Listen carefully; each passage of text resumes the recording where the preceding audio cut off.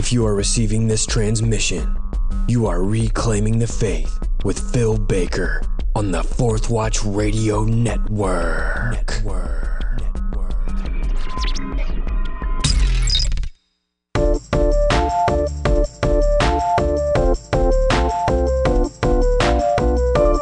Welcome to episode 24 of Reclaiming the Faith, a podcast with a mission to reveal what the earliest Christians believed about the core issues facing us today. I'm your host, Phil Baker. Now let's dig into history.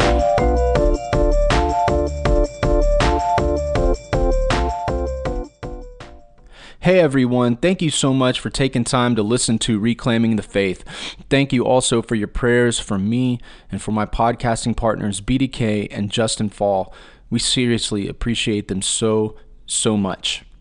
This week, we're diving into part 2 of my 4-part interview with Dan Enright about how Christians evangelized in the first century. In episode 24, we go back to the beginning to demonstrate how we see Christ in Genesis through Deuteronomy, which is referred to as the Torah or Pentateuch. Dan is a professor at the Bible Seminary in Houston, Texas, and is also the community group's pastor at my church. This is an inspirational and educational interview that you don't want to miss. Well, if you're blessed by this episode, I'd really appreciate it if you'd leave an honest review on my iTunes channel, Reclaiming the Faith. Also, if you have any questions, please feel free to contact me at my website, reclaimingthefaith.podbean.com, or you can email me at emailphilsbaker@gmail.com. In 2016, I wrote a book called New Wineskins and the Simple Words of Christ, and you can find this book on Amazon. If it's a blessing to you, please leave an honest review there. I'm blessed to be a part of Justin Fall's Fourth Watch Radio Network, along with BDK of Omega Frequency, who I do a monthly Q&A show with called Ready with an Answer. You can contact BDK at omegafrequency.com, and you can send in questions for that Q&A show there. In addition to our own channels, you can find each of our podcasts at fourthwatchradio.com or on the Fourth Watch Radio podcast. And finally, the early Christian quotes that I use can be found on the CD-ROM version of the Ante-Nicene Fathers, and you can purchase your copy for a mere $5 on the Scroll Publishing website, scrollpublishing.com. All right, well, let's dive into episode 24, part 2 of First Century Evangelism with Dan Enright. All right, we're back with Dan Enright. Dan gave us an awesome introduction to our topic of seeing Christ in the Old Testament last time. And now this time in this episode, we're going to be looking at Jesus in the first 5 books of the Bible, which are called the Torah or the Pentateuch. And so, Dan, it's so great to have you back on, buddy. Thanks, Phil. Yeah, man. Are you ready to go? You ready to do this? You bet. All right, man. So let's jump into the Torah. Sure.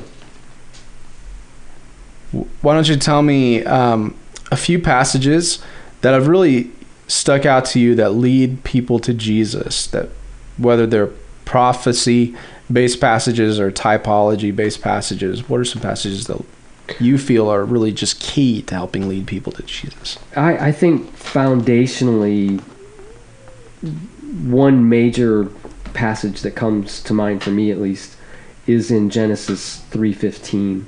And this passage is often referred to as what they call the proto-evangelium. And the first gospel. First gospel. Yeah.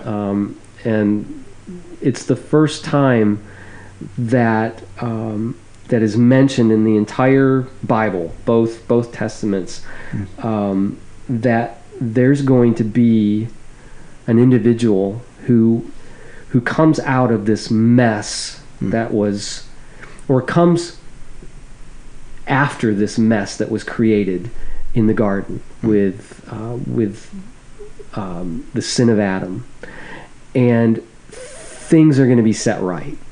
What happened in the garden was universally cataclysmic when man sinned. And from that point on, God decides that he's going to do something about it. And what is revealed in Genesis 3:15 is that there's going to be a hostility that is created between two parties. One party, or two parties in a general sense, speaking of groups of people, two groups of people, and then more specifically, two individuals. And so in Genesis 3:15, You want to read that? sure, I'll back up a little bit. Okay. After the Lord appears, the woman had sinned. The man had sinned. The Lord comes to the garden and finds that Adam and his wife are hiding. Of course, they had created fig leaves and covered themselves, and in essence hiding from each other at this point. So something had gone wrong drastically. There was an interruption, a massive interruption in the relationship between God and his creatures, the man and the woman. So, and we know that in the midst of all that, there was the serpent, Right. that was involved in this and deceiving the woman. And so when God finally starts to bring everybody to account, he starts with the serpent. And he says to the serpent, "Because you have done this, cursed are you above all livestock and above all beasts of the field. On your belly you shall go, and dust you shall eat all the days of your life. I will put enmity between you and the woman, and between your offspring and her offspring. He shall bruise your head, and you shall bruise his heel." So right there is an indication of God's remedy to this situation that sin brought to creation. And it involves an individual ultimately. And the thing with this particular verse is when you start to get into the Hebrew of it, and you start translating these words, you come up with some different genders, some different senses of these words. And it wasn't until they translated this into the Greek in the Septuagint, Right. about 200 BC. yeah, 250, 200 BC, that things really started to kind of be clear on what this really says. Yeah. And when it says that I will put enmity between you and the woman, when God says this, and between you and your offspring and her offspring, those words offspring are the word seed. Yep. And they're what they call collective singulars. So it could basically it alludes to groups, two groups. And the gender, and I'm sorry if I'm getting too technical. No, go ahead. But man. the gender of seed is it's neuter. Right. But when we look further on in the verse, So it's male and female, or male or female. right, when it comes to a gender, Right. or a number, when it in nouns, Yep. you have your masculine, you have your feminine, you have your neuter. Right. Well, offspring or seed is neuter, Like they. like they. Yeah. Yeah, exactly. Yep. So when you get down to the next two verses, he shall bruise your head and you shall bruise his heel. Those pronouns there are interesting because in the Greek language, what should follow are neuter genders in both of those pronouns. Right.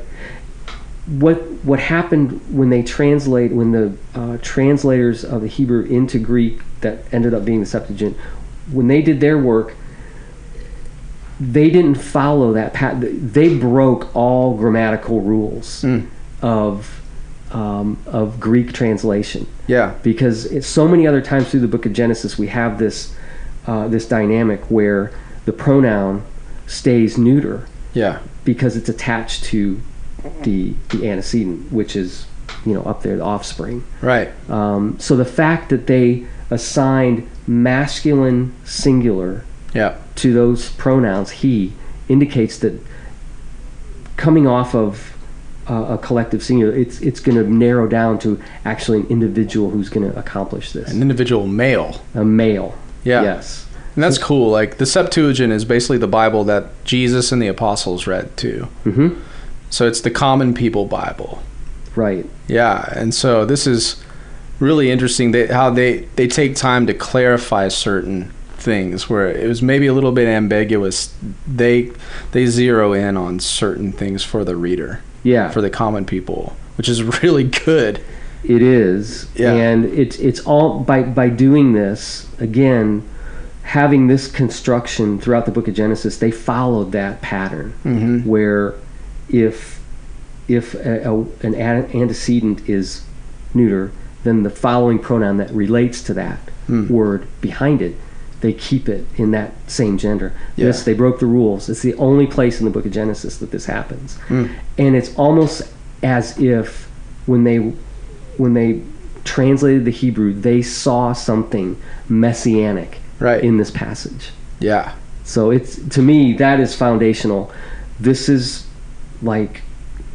the story in seed form, Yeah. almost literally. Yeah. But this is God's decision to make things right after the fall of man, and it starts right there, and that's foundational. So from this point, this starts to build, and we start to see this person become more defined as we work through the law, through the prophets, and through the writings. Yeah. Oh man, my computer just dinged. I need to turn that off. So you see this offspring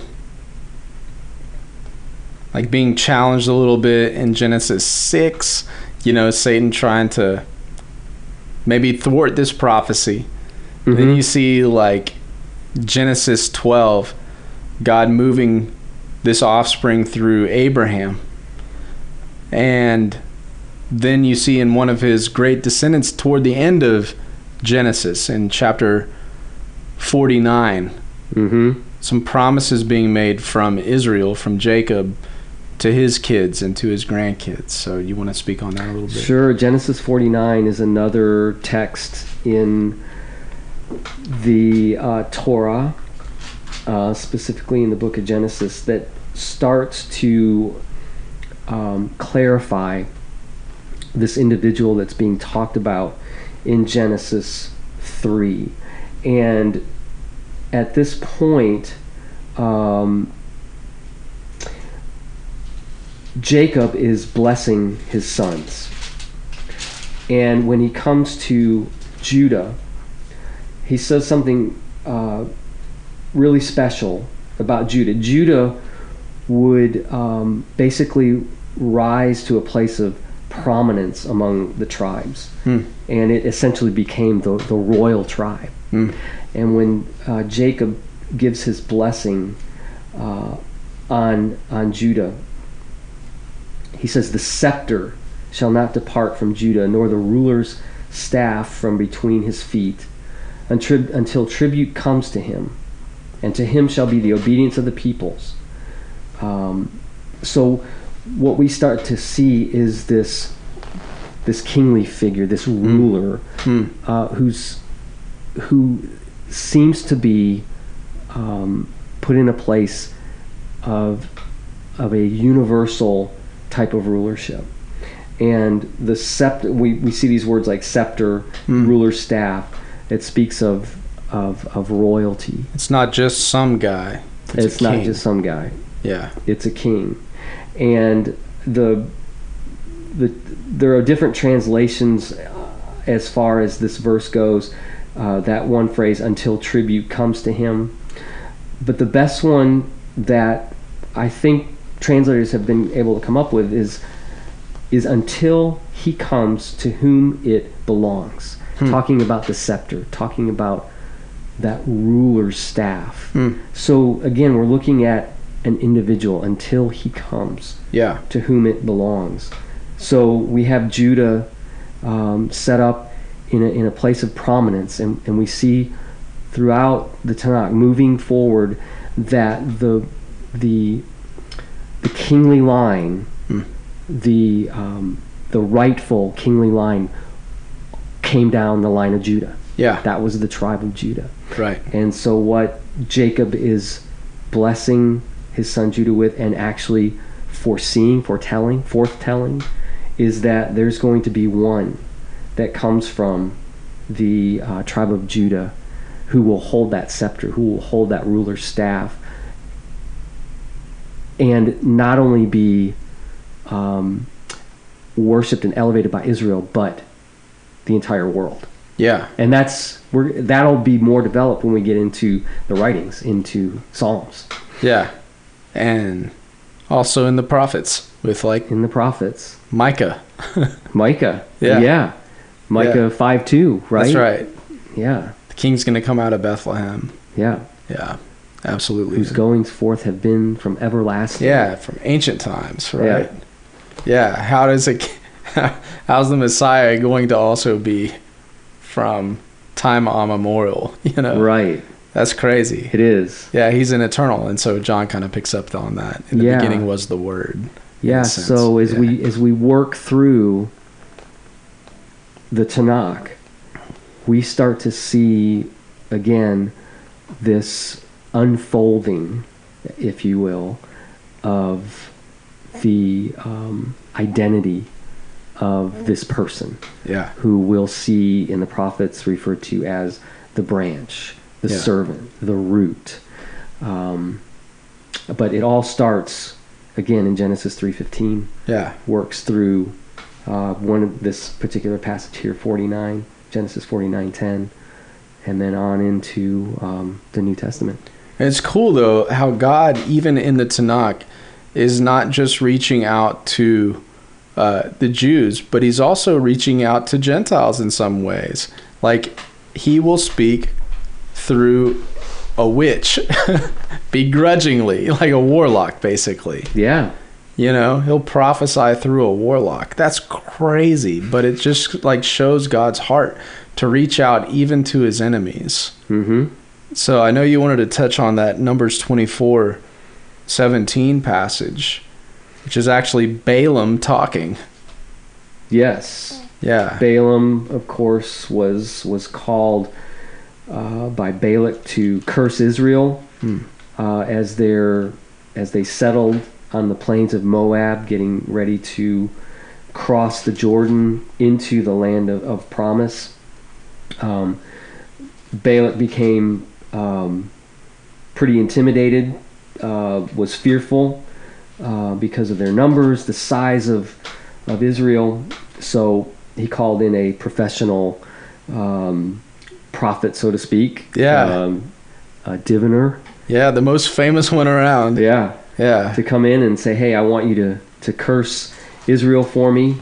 And the Lord didn't allow it. And when we get to one of the oracles that Balaam has for Balak, let's see, this was the final oracle of Balaam.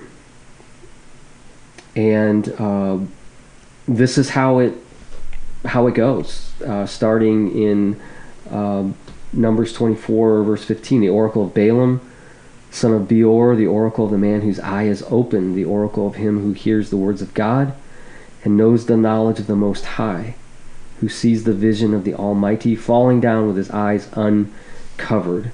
So he's got some clout. The Lord has put it on him. Yeah. And I'm going to tell you exactly what I see, what I hear. And here it is, verse 17, I see him, but not now. I behold him, but not near. A star shall come out of Jacob, and a scepter, there's that word again, scepter. It gives this sense of rulership. A scepter shall rise out of Israel. It shall crush the forehead of Moab and break down all the sons of Sheth. Edom shall be dispossessed. Seir also, his enemies shall be dispossessed.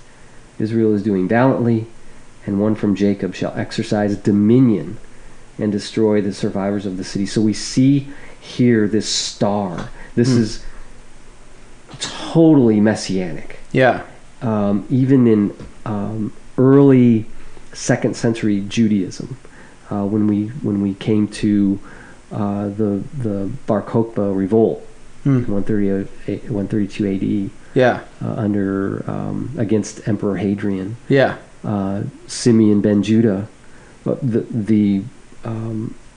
it was taken back to this text, right, to assign Simeon ben Judah as the star. Yeah. From Numbers 24:7. So this is another one of those. And you could texts. see that paralleling also with the Genesis 49 passage, with him being the son of Judah, Sure. Yeah. Yeah. So absolutely.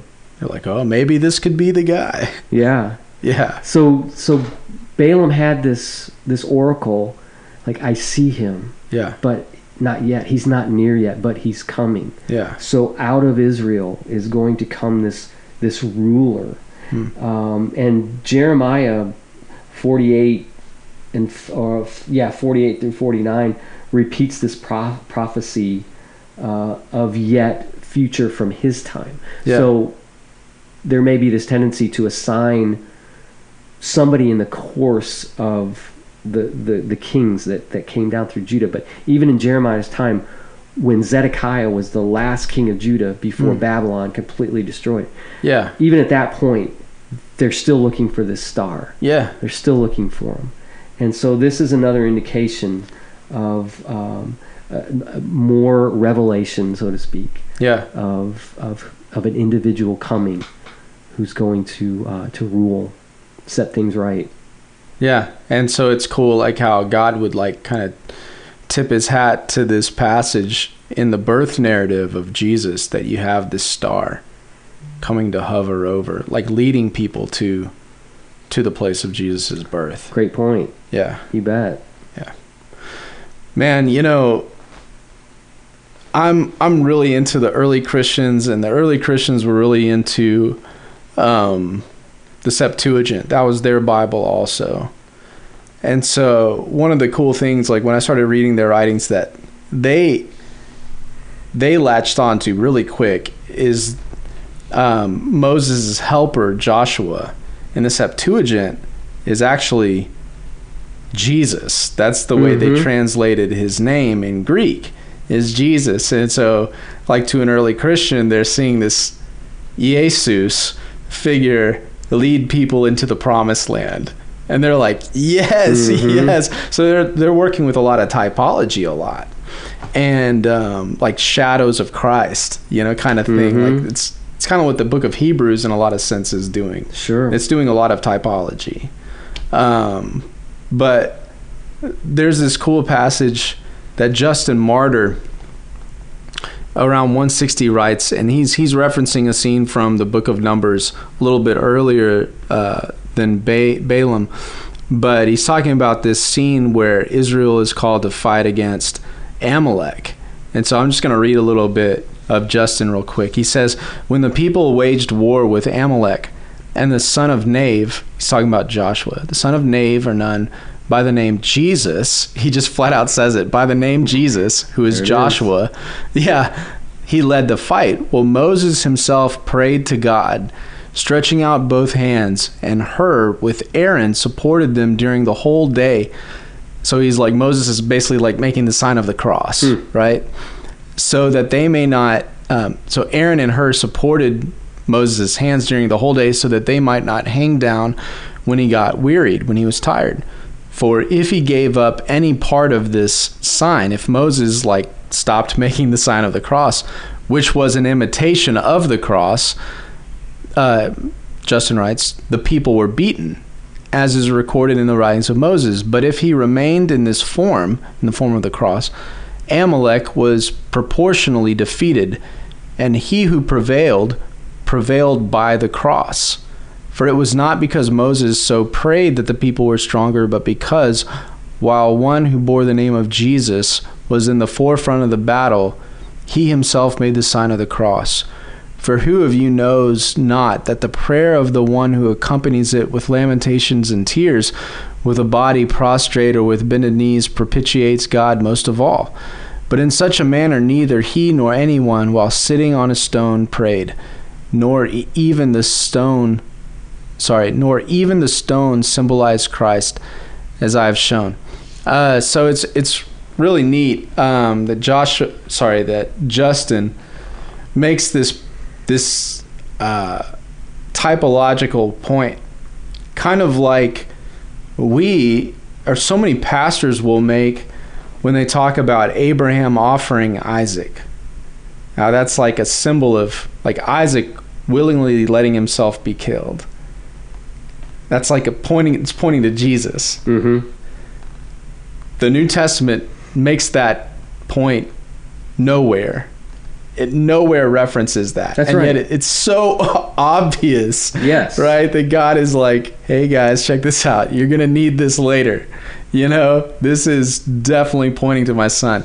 That's all over the Tanakh. It points so many times to Jesus in different ways. Mm-hmm. So this kind of stuff really excites me. Did you have any thoughts on that passage or that writing? Genesis 22?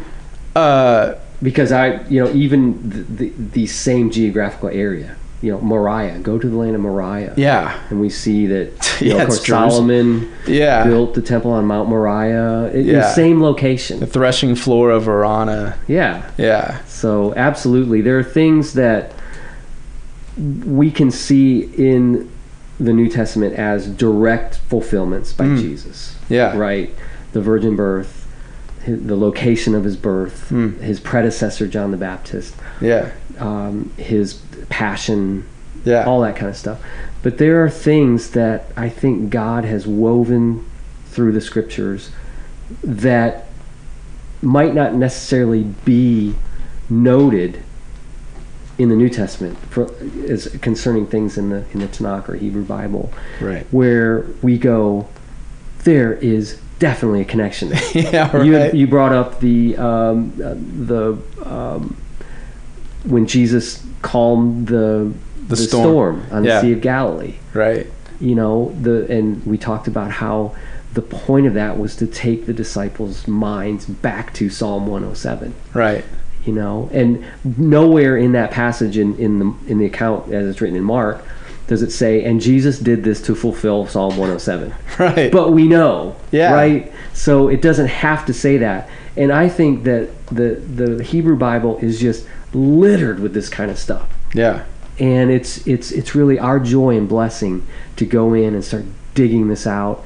And I think it puts a smile on God's face when we become just more and more in awe of Him, and through that just grow in our love for Him.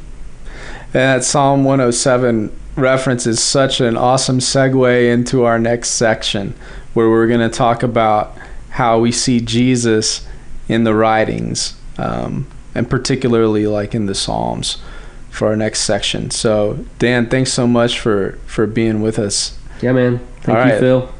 See you next time. Yeah.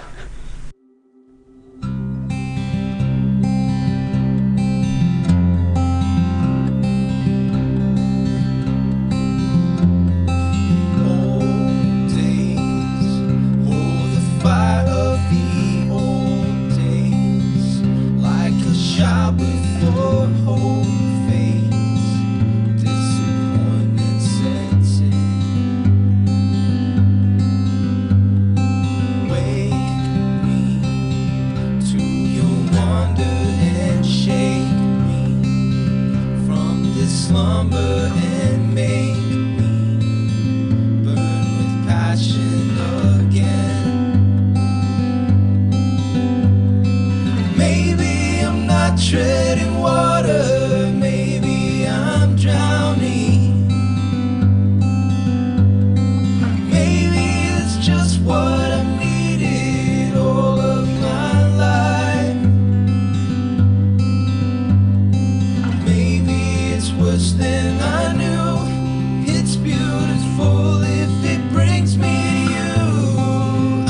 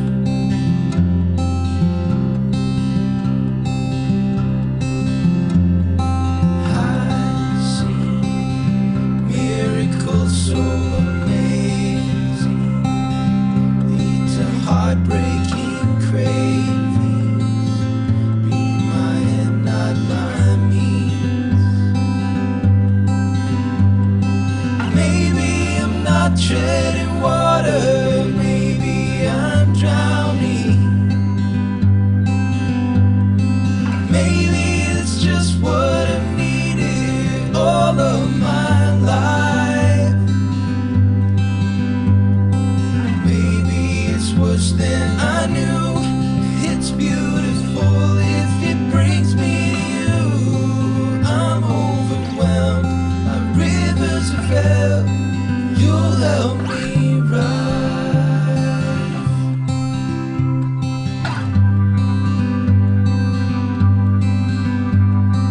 I lift up my eyes to the giver of life.